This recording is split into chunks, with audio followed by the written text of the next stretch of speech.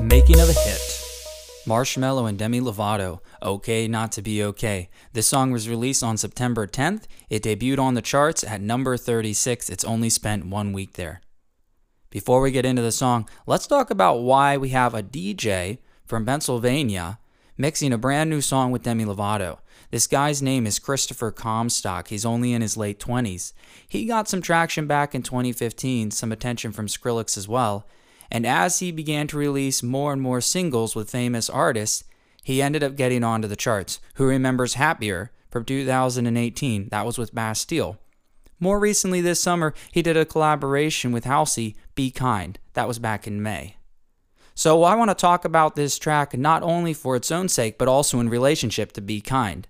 Because if you've listened to both of these tracks, you're going to notice something. They're almost the same song. I'm not critical of the way these songs sound. I find them enjoyable. But I am critical of the fact that Marshmello has not gotten creative.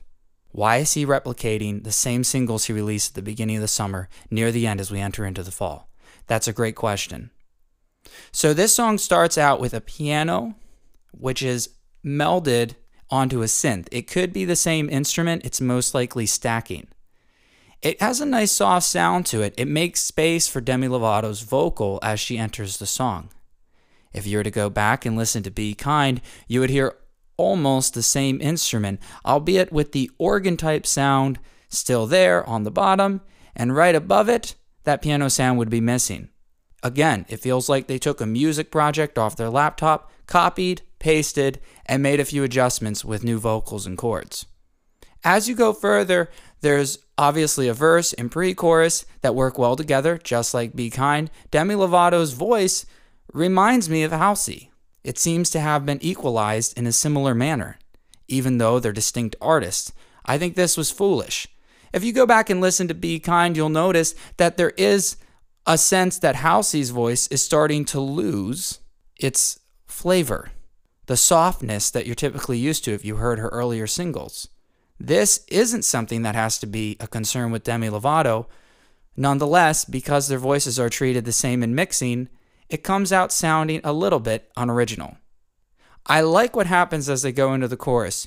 You hear some light drum fills before it drops into a place that has very strong kick drums, snares, claps, and alternating hi-hats on the 16th notes.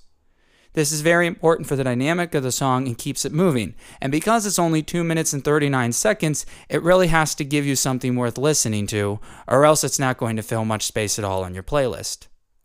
They drop quite quickly into the second verse. It's a positive message saying even when you're feeling down, you don't have to worry, it's okay when things aren't all right and things aren't going well. Releases again into a pre-chorus and chorus. There's some harmonies there. I really like what they did with Demi Lovato's harmony. It's very close in pitch to the melody itself. This is something that isn't always done with female vocalists because it's more popular in folk music, but putting it on a pop track gives it a distinct sound that you're not used to hearing. The end of the track is very abrupt. They would have done well if they had given it some sort of outro. And as you let yourself sit with the music that you just heard, you'll be reminded that you already heard it back in May when Be Kind was released.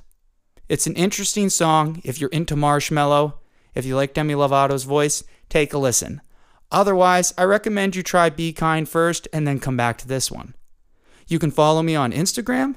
You can also subscribe to me on Spotify and other listening platforms. If you'd like to support me, there's a link in the description.